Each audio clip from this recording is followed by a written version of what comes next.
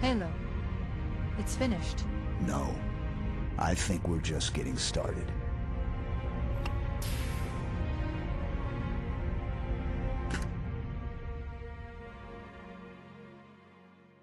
Hello and welcome to The Long and Short of It, the podcast where we discuss each video game featured in the Metacritic Top 100 list. My name is Laurence and I'm joined by... This is Dan. Welcome to the episode. So this week we are discussing Halo Combat Evolved that came out in 2001. This one was Dan's choice, so I'll let you kind of kick off with this one, Dan. Okay, so this was Xbox's big starting game. So on Metacritic's list, it is number 21. It scored 97. So just to explain a bit about Metacritic's list, basically what they do is they take review scores from certain critics and they kind of weight them as well. So some reviewers will get a higher weight than others, and it will then combine all those scores and work out the average. So that's how they work out the Metacritic scores. So this one scored quite highly. So what did you think of it? Well, we've got a history with the last two episodes of saying that we don't mind the games, but when we talk about them quite a lot, it seems that we kind of hate them. With Halo, I quite enjoyed it. Because I completed it a few days before you, didn't I? Yeah. And we text kind of between episodes, just seeing how we're getting on.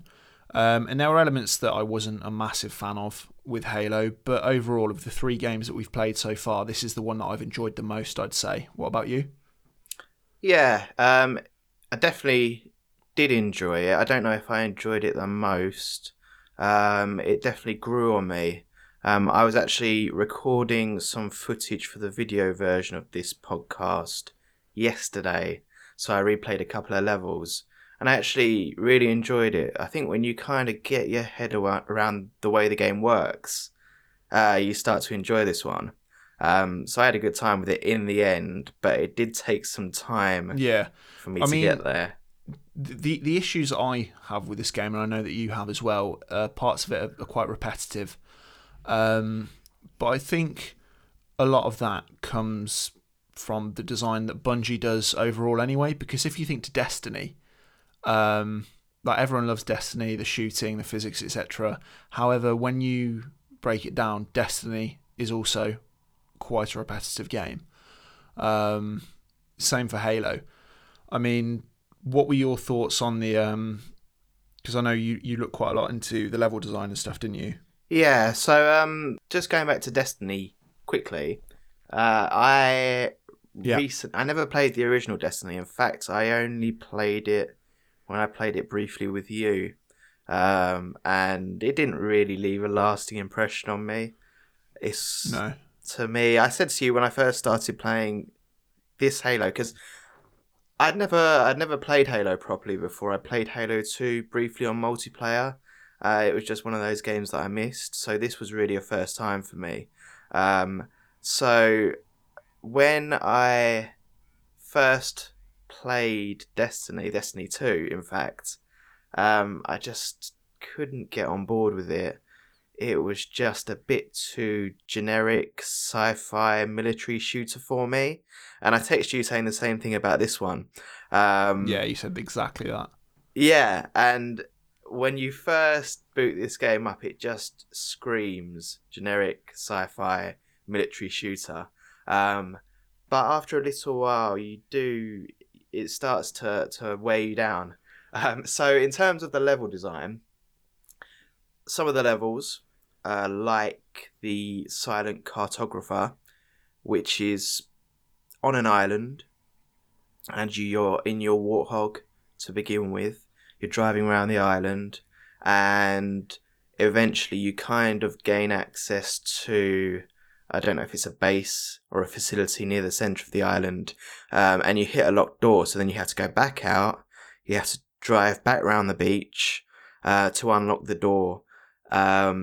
But the level design here is really impressive. I was surprised when I first played this level to be driving around the beach to only realise that I'd actually got back to my starting position. And then I realised it was basically a big circle with the whole map being an island that you could explore. Conversely to that is a level that I know you loved, which is the library, which is basically one level of a facility, and you do that, and you do the exact same thing on the second level of the facility, and then the third level, all the way up to the top, where you just get a complete barrage of enemies before the end. I know you love this one. It's just monotonous. It kind of takes the wind out of your sails because you're going from one bit to another bit. And you're like, yeah, this is fine, this is good.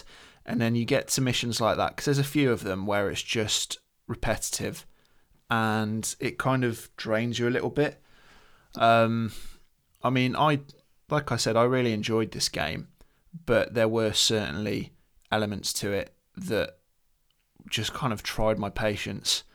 And I know, in saying that, we're looking back on this for a game that came out in 2001, and when this game came out, realistically, there hadn't really been anything like this before, had there?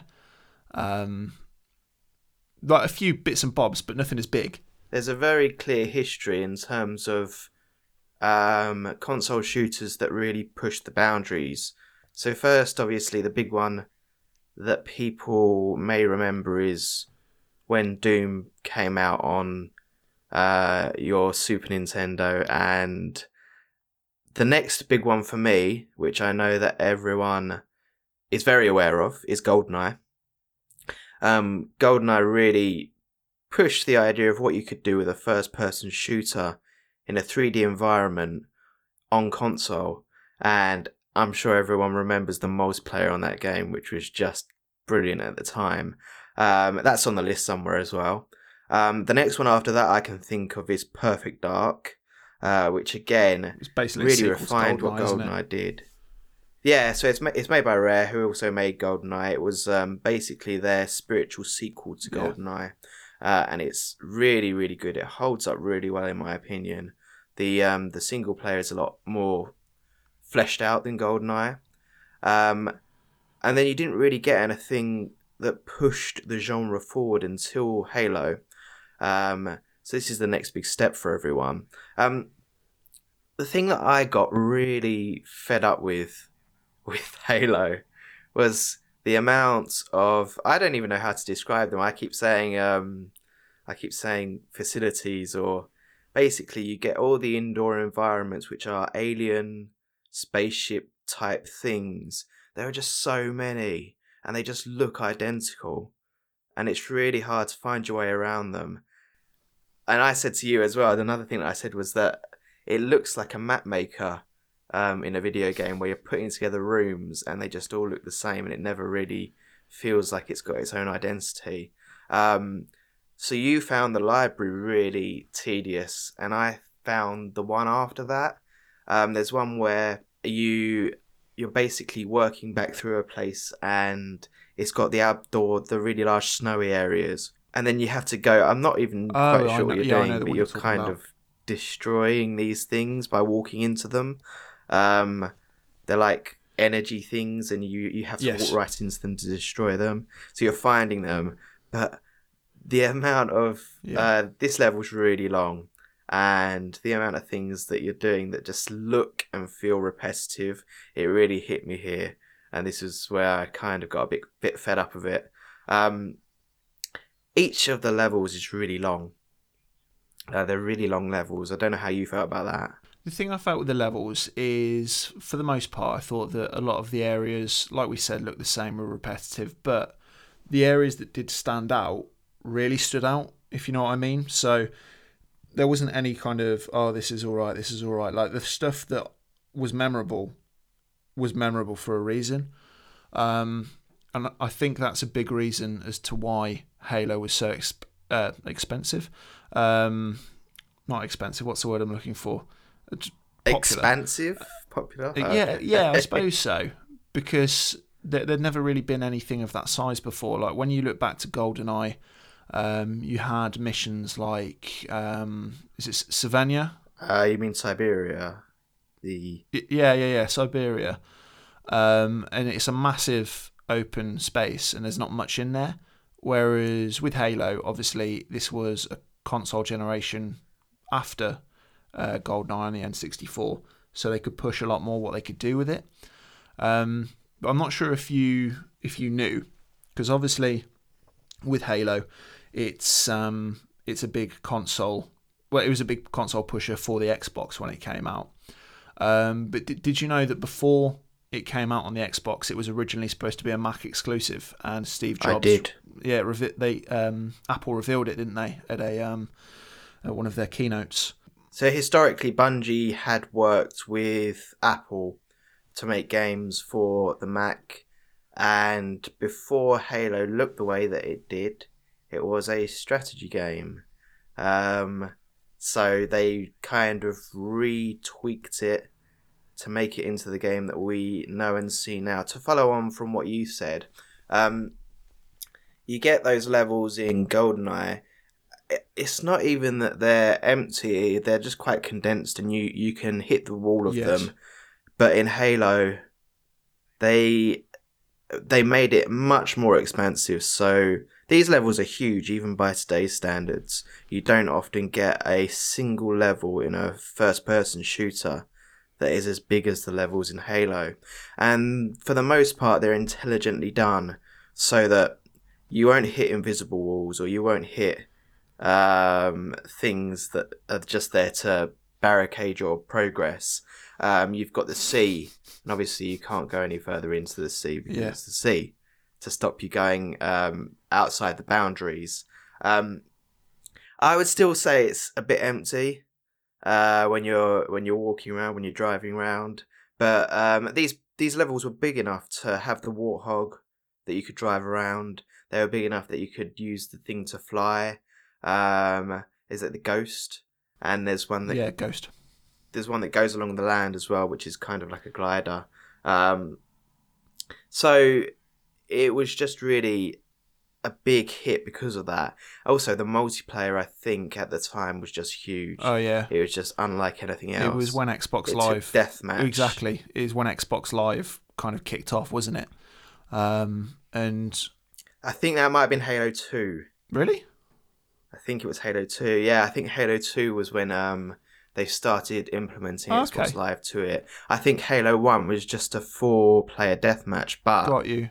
I mean, anyone that's played 4-player deathmatch with friends is just the best thing ever. Yeah, well, I mean, I think console online gaming was pushed harder by Microsoft than it was by Sony.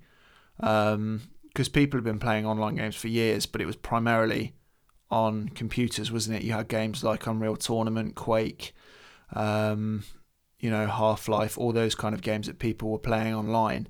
And it wasn't until Microsoft pushed Xbox Live with, like you say, Halo 2, that it became such a massive thing that's, become what it has today. And I know you're similar to me. You're not a massive fan of online multiplayer games. No. I don't like them mainly because I'm crap at them. Everyone I play with is always 10 times better than me. But, I think Microsoft have, they can put their hands up and say that they were the people that really pushed online gaming to be what it is today, because Sony weren't really at the forefront of that, I don't think. I agree. PS2 did have some online functionality. Yeah. I remember the Metal Gear Solid 3 online thing they released around Metal Gear Solid 3. Do you remember that? Yeah, I never played it. I didn't either, but it looked pretty cool. But it was one of the only games, I think, to use that. And GameCube again had a bit as well. I remember they had Phantasy Star Online. So you had odd games using it on PS2 and GameCube, but yeah, it was really Microsoft pushing for that and making it as standard in the Xbox 360, which really paved the way to where we are today. And they're kind of doing a similar thing in pushing the industry forward in terms of the services they provide with their Game Pass that they've got at the moment. And I'm really impressed by Game Pass, and I really think that Sony should take some things that Microsoft's doing with that and do them. Sony has got PlayStation Now, which is very similar to Game Pass, except instead of downloading the games, you stream them. But to be honest with you, I think I've always been more of a Sony PlayStation boy growing up. But A Sony pony. Sony pony, that's me. But I think Microsoft is way ahead of the mark, and I mean, we're going a bit off topic, but when you look at the current console generation, at the start of the generation, I'd say that Sony were winning the console war, which is the term that a lot of people use. But I think as the years have gone on, and as we're coming to the end of this console generation with, the Xbox Series X and the PlayStation 5 being confirmed, I think that Microsoft has kind of taken the mantle a little bit, because I think they started off rocky with the Xbox One massively. But I think they've really pulled it back, especially when they brought out the Xbox One X, and they got rid of the main console version that looked like a VCR player. They've really pulled it back. And Halo is still a massive staple of Microsoft and Xbox to this day. They're still releasing Halo games. So I think if you look at the numbers, I think Sony has won this generation hands down. Yeah. But I completely agree with what you're saying. I think what Microsoft has started doing is laying the groundwork for next generation. And history has shown us when they do that, they can do a really good job. I mean, the 360 did really, really well because Microsoft just got ahead with it. I mean, I don't know what's going to happen with next generation. Primarily, I buy Sony and Nintendo consoles, and then I'll buy Microsoft consoles if they entice me at a later date, which is what they have done with this generation. I think what makes Game Pass so good is that these are a lot of new games coming into Game Pass, which, I mean, I was surprised to see that Kingdom Hearts 3 has now come to Game Pass. That's a game that came out last year. That's not a whole game. Yeah. No, it's a huge game, and how much money must they be paying to Square to get Kingdom Hearts 3 on that service? You're never going to see anything like that on PlayStation Now as it stands. So I do hope that Sony does make some changes to that. It's a bit off topic, but I mean, these are interesting things to discuss, aren't they? Yeah, I think so.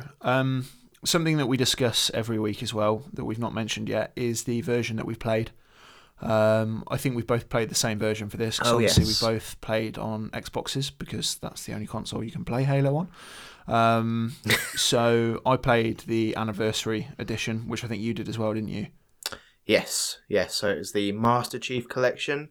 Yeah. Which is, so I think there's a bit of a difference between the Anniversary Edition that was released on the 360 and the Master Chief Collection. I think they made some changes to it for the better.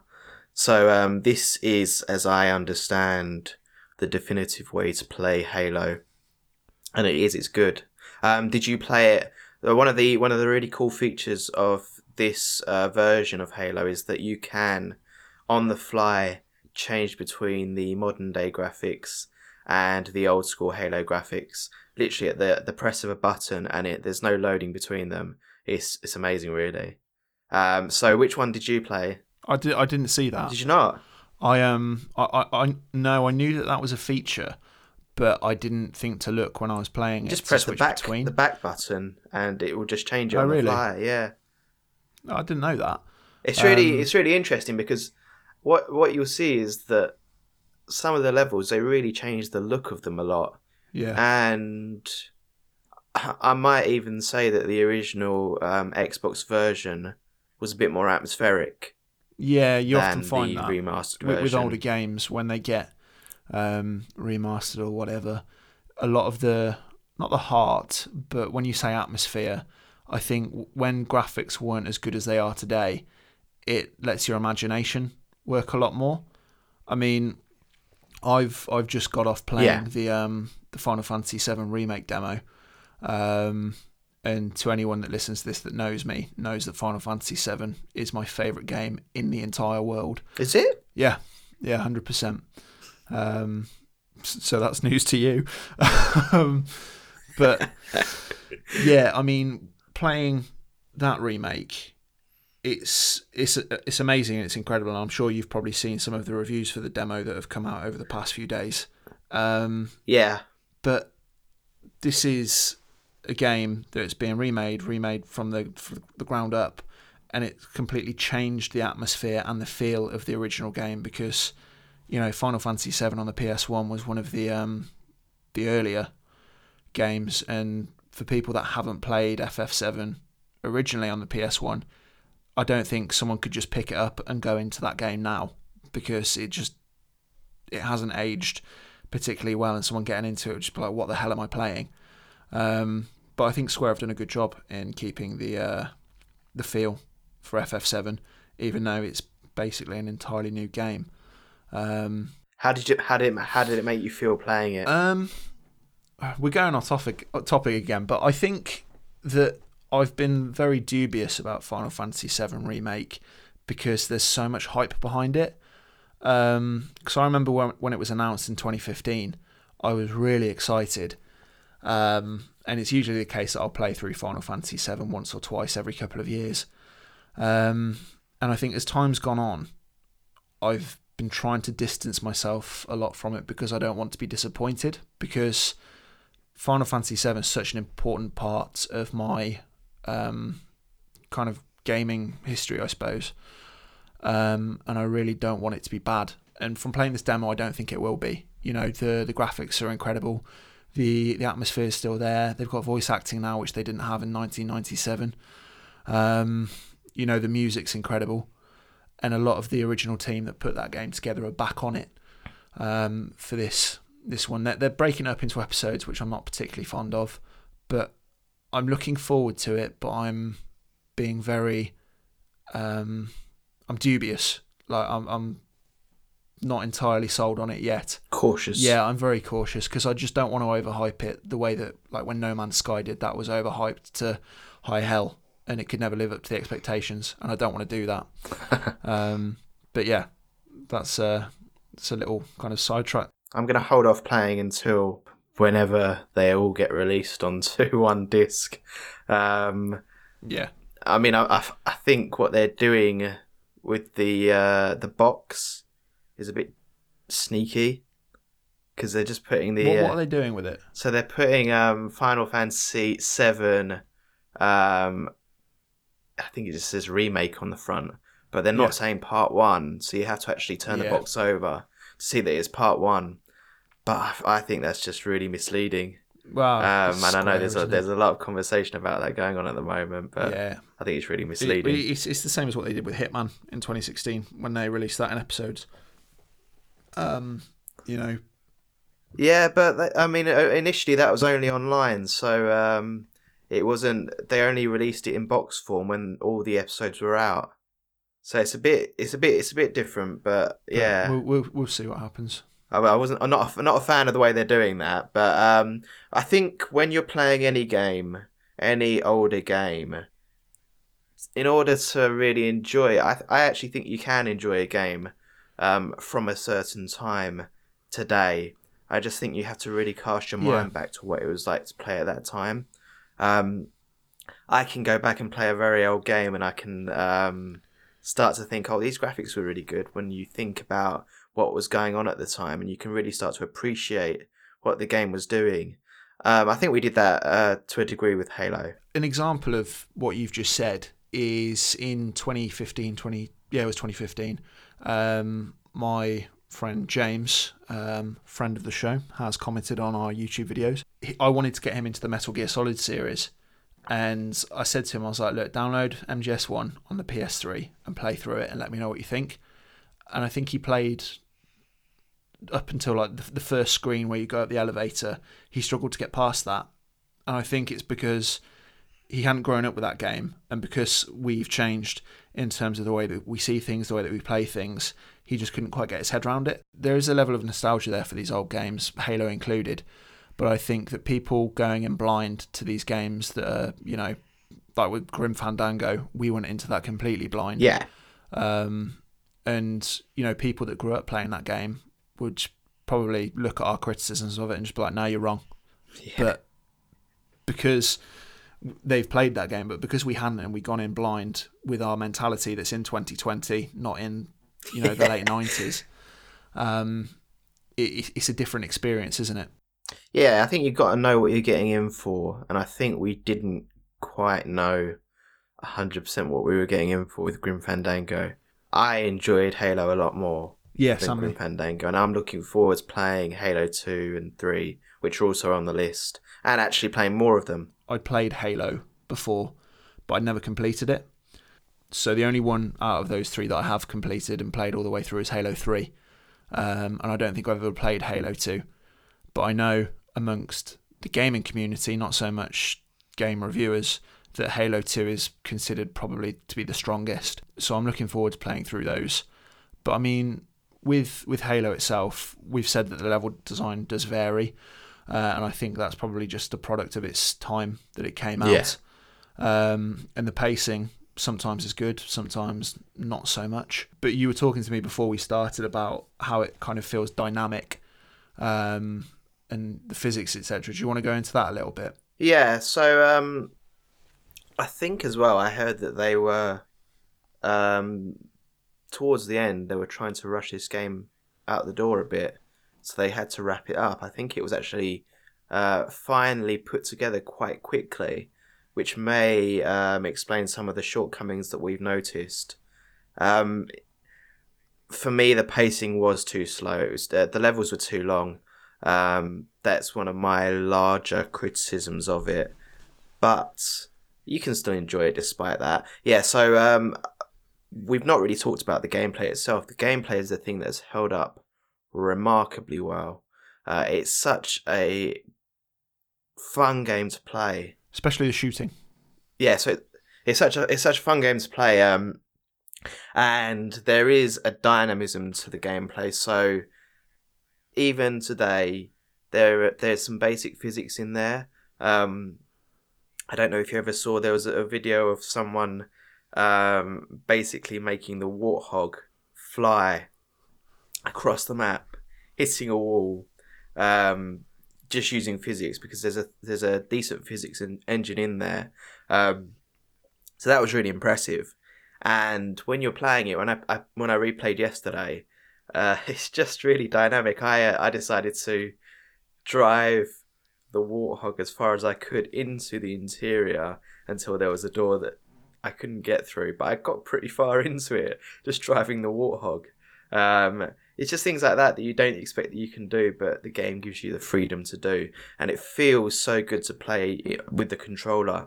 It was one of the first games, I think, to really nail that kind of dual analog stick first-person shooter with the camera and movement, and it did a really great job of that. So I think this is where it really carved its way with first-person shooters, and what other first-person shooters just stole from it. Yeah, I think also for the uninitiated, a warthog is it's like a big Jeep thing that you can drive around, just so everyone's in the loop. Yes. But yeah, I think a lot of FPS games took a lot from Halo, especially when you look at sci-fi shooters, because largely sci-fi shooters are very similar. There's rarely something about them that will stick out. Obviously, we've mentioned Destiny, and Destiny was incredibly popular. I couldn't really see it myself, but people like what they like. But I think that Halo has given quite a lot to just gaming as a whole, to the point where it's obviously still popular because they're still making Halo games, with one coming out relatively soon, I think. Yes, there's one coming out with the Xbox Series X, which looks stunning from what I've seen. It was the first game to do the whole Space Marine thing, wasn't it? I actually think sci-fi shooters can be quite different. I think it all comes down to how much horror they put into the game. For example, if you look at something like Alien Isolation, Yeah. and you compare it to this, it's just a world away. And actually, the one level which I think really stood out to me, which is going to get me onto something else with this game, is the level where it's raining, you're outside, you're doing a bit of fighting, but it's the first time that the combat's really pared back, and something different is going on, and they've got this weird, creepy music playing, and then you make your way into another facility, and then you go down on a long elevator, and you're introduced to everyone's favourite, the Flood. Now, I know how you feel about the Flood. It's the worst. But actually, the atmospherics with this level, and just, I thought, where's this going? I didn't expect that. And that very old spoiler had not been spoilt for me. So the fact that you're not just fighting... Is it... I think it's the Covenant. The Covenant, I think. Covenant, yeah. I was thinking Combine. Where's the Combine from? Is that... I don't know. That's from a farm. Okay. Yeah, so... I didn't know the Flood was going to be there. So I went to this level and I just thought, well, something's going on here. And I wasn't massively against the Flood, only because, for me, the best weapons to use in this game are the human weapons. 100%. The machine gun, the handgun, the shotgun. They've just got so much punch. And when you're fighting the Flood, they give you so much ammo for those weapons, whereas in the normal missions, when you're fighting the Covenant, you have to use the alien weaponry, which I just hated. Yeah. So the alien weaponry just felt like pea shooters, and the human weaponry felt really punchy. So I really like using the shotgun, so I was just going around blasting the Flood with a shotgun. So how do you feel about the Flood? Oh, they were just annoying. It wasn't so much the bigger enemies. It was like the small ones that can kind of reanimate dead bodies. They're just so irritating because they just jump at you and they're a lot harder to shoot. I mean, I knew that the Flood was a thing because I've played Halo 3, and in Halo 3 there's a mission where you go into the heart of the Flood. So I knew that they were a thing. I didn't know that they were in Halo 1 because, like I said, I'd never completed this one. But yeah, they just irritated me. And the levels where, like the library, where it's repetitive, you're just going round and round and round, and then the Flood just come in, and then there's another wave of them, and another wave of them, and another wave of them. It got tiring, but at the same time, I can understand why they're good enemies, because they're weird, they keep coming at you, they don't really let up. So it's good enemy design. It's just, to me, it was annoying enemy design. Do you know what I mean? Yeah. When you're fighting the Covenant, it encourages range shooting, so you're shooting them from afar. Whereas when you're fighting the Flood, you have to get up close and personal with them. So it takes away all the comforts of fighting the Covenant, and you just got to fight them up close. And when they're up close, they can do a lot of damage to you. So it really changes the dynamic of the game. One thing I didn't like was the crawling Flood that you mentioned. Yeah. Their design is rubbish. They just look like tree spider things. They just look so bad. It's not scary at all. I was trying to draw a comparison as to what you could say they're like, and the only thing I can think of is like the face huggers from Alien, but they're not even like that. Do you know what I mean? They're weird. No. I mean, the face huggers were scary, but they just weren't. They were just, I don't know. I don't even know how to describe them. We've not really mentioned one of the big points about Halo yet, which is the characters. So the big two, obviously Master Chief and Cortana, to the point where Cortana is such a popular character that Microsoft, because they've got like their little home thing, haven't they? Like Amazon's got Alexa. Google's got Google Home. I think Microsoft has got one called Cortana, and that was quite heavily linked in with the Xbox One when it first got released with the Kinect. You could just say Cortana Xbox. No, on, I never put that together. Did you not? No. So yeah, Cortana. One of the most recognizable gaming characters, I'd say, is Master Chief. You know, like you've got Mario, you've got the Solid Snake, but Master Chief's definitely up there. He's not the biggest, but I think if someone with a vague knowledge of gaming saw Master Chief, they'd say, "Oh, I know him, Xbox." You know? Yeah, exactly. I think he's Xbox's biggest character by far. Easily. I liked Master Chief. I liked Cortana. I think they laid the basis for those characters well. They were likable. I mean, you don't get any riveting story beats here, No. but they did enough, I think. The story is quite bare bones, isn't it? It's so bare bones to the point where I struggled to follow it because I just didn't feel that there was much there. It's very basic. This game's mostly based around the gameplay, isn't it? The story's just there to say that there's a story. You know, it's not quite, I don't know, Metal Gear Solid. You know, it's not a complicated tale. It's just go here, do this, shoot stuff, game end. And a lot of these supporting cast look like Thunderbirds, so there's that. Yeah, is it Commander Keyes, the Marine Commander? Oh, just looks like Scott Tracy from Thunderbirds. just look like clay Thunderbirds. It's like Captain Scarlet. That's the first thing I thought when I booted this game up. I was like, "Whoa, what do they look like?" So that was good. So was this when you were playing it on the old graphics or the new one? This was the new graphics. So I don't know. Well, it's just character models have aged not very well. I think character models is the area that they just improve most with new console generations, isn't it? Hair and things like that. Every Skin shaders. Every time that they release something new, you know, we say to ourselves, "Oh, this is amazing! This is incredible."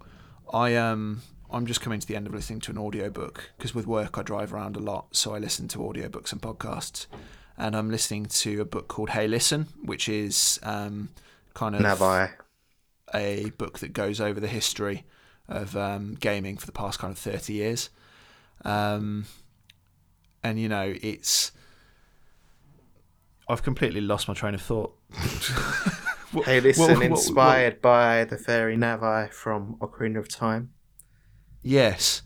What were we just discussing? Because I completely lost my train of thought there. Just about how generationally... Yes. Yeah, that's it. We make leaps forward. So he said that the guy who's narrating the book, he says that, you know, when the PS1 came out, you know, back in the mid-90s, he remembers looking at that and saying, wow, this is it. It's never going to look better than this. This is photorealistic. And I remember thinking that of a few PS1 games at the time when I played Star Wars Episode 1, The Phantom Menace. There were some FMV cutscenes in there. I was like, this is incredible. I mean, if, you know, 12, 13-year-old me could have seen the stuff that people play now, it would have blown my mind. Yeah. I always think that animation is where you can make your graphics look so much better than they are. So, just a little spoiler. Next episode we're going to be doing on Metal Gear Solid 2, and I think those PS2 Metal Gear Solid games, because the animation is still so good, those cutscenes still look great. I'd agree. I'd say as they've aged, they get better. Obviously, so MGS3 looks a lot better than MGS2. But we'll get to that when we've both finished. We'll save that for the next episode. Does Halo deserve the legacy that it's got? I think so. And I don't say that because usually when I say yes to the last two games, I say that with some reservation. But with this, I think absolutely. I don't think FPS games, and especially sci-fi FPS games, would be in the same position that they're in today if Halo wasn't a thing. I think Bungie. I think they might be. I think they might be in the same place, but it would be a different game that did it. But it was the game that did it. So yeah, I agree. I think that from playing it all the way through now, finally, it holds up. There's a lot in there that's enjoyable. There's some stuff in there that is not so much and is a bit irritating, but I think that's the same with most games these days. But overall, I enjoyed it. I don't think I'd put it as high up on the list as it is currently, because it's currently number 21. I don't think I'd put it as high as it is up there, because I think the only first-person shooter that's above it is Perfect Dark, isn't it? Yeah, so Metroid Prime's above it as well, but as we mentioned before the podcast, they're vastly different games. Yeah, 100%. What would you say about Halo and its legacy? From a technical standpoint, from what it did mechanically from the gameplay, I think it 100% was revolutionary. And it was the next big step after GoldenEye and Perfect Dark. And it's really important historically. Would it be in my top 100? Probably not. Would I play it again? Probably. I would. And I've got no intention to pick up GTA 4 again or Grim Fandango. So it's the first one that I would play again because I enjoyed it generally. But I don't think it would be in my personal top 100, but I can understand why it is so revered. And I do think it has earned its place in gaming history. It's warranted. There's something that we've neglected to mention as well about this game, which is the score, the music. Oh, yeah. The music's quality. Like when it's so good. Because a lot of the game, there isn't music playing, but then occasionally the music will kick in when you're doing like a set piece or like a lot of actions going on, and it does really get you in the mood for it. The music in this game's quality. A lot of people know the music of Halo anyway. Like you've got the main theme, which is I think it's Monks, isn't it? I think so. I don't know. But like the main Halo theme itself is incredibly well known. You've got a few of the other tracks in there as well that are well known for being in Halo. So I think overall the music in this game is excellent, and it is top notch. And I'd say the music is probably, even though we almost forgot to mention it, is the thing that I liked the most about this game, I think. Yeah, I think it's its strongest suit apart from the gameplay. I think together with the gameplay, when you're getting towards the end of a mission, so usually a mission will have you breaking into an alien facility, and then you usually have to make your way back out. So when you're blasting through your enemies and the music just amps up, it's brilliant. It really absolutely. is. I'd say to anyone that is interested, just go on YouTube and type in Halo theme song, and give it a listen, because it's the main theme of the game and the series is very atmospheric. And it is some of the best music in gaming, I'd say. So yes, I think that we agree on this one, that we can see why it's in this list, and we also both quite enjoyed it. I would recommend you actually play this one, unlike Grim Fandango. You can still get something out of this one, and it's worth playing. Yeah. Can't really say give it any more endorsement than that. I mean, depending on what console you play it on, you'll be able to pick it up relatively cheap. If you pick up the original, for the original Xbox, I think you can still play that on the Xbox 360. And to be fair, it's probably backwards compatible on the Xbox One as well. But failing that, if you go on Xbox One and you've got Game Pass, the Master Chief Collection's on there. So, you've got ODST, Halo 1, Halo 2, Halo 3, and Halo 4. So, that's... Halo Reach. Is it Halo Reach that's on there, not ODST? Halo Reach I don't know about ODST, so I know it's got 1, 2, 3, 4, and it's got Reach, and you can also get 5 Yes. on Game Pass as well, can't you? Yeah. Because 6 is the one that's coming out. So yeah, you've got options there if you do fancy going to try this one out. As Dan said, next week, in a fortnight's time when we release these, it was my choice this time round, so I decided to go for Metal Gear Solid 2. Metal Gear Solid's my favourite gaming series. Final Fantasy 7 is my favourite game, but MGS is my favourite gaming series. And we'll see how this one goes, because I've played through this game 1 billion times, but it's my least favourite of the entire series.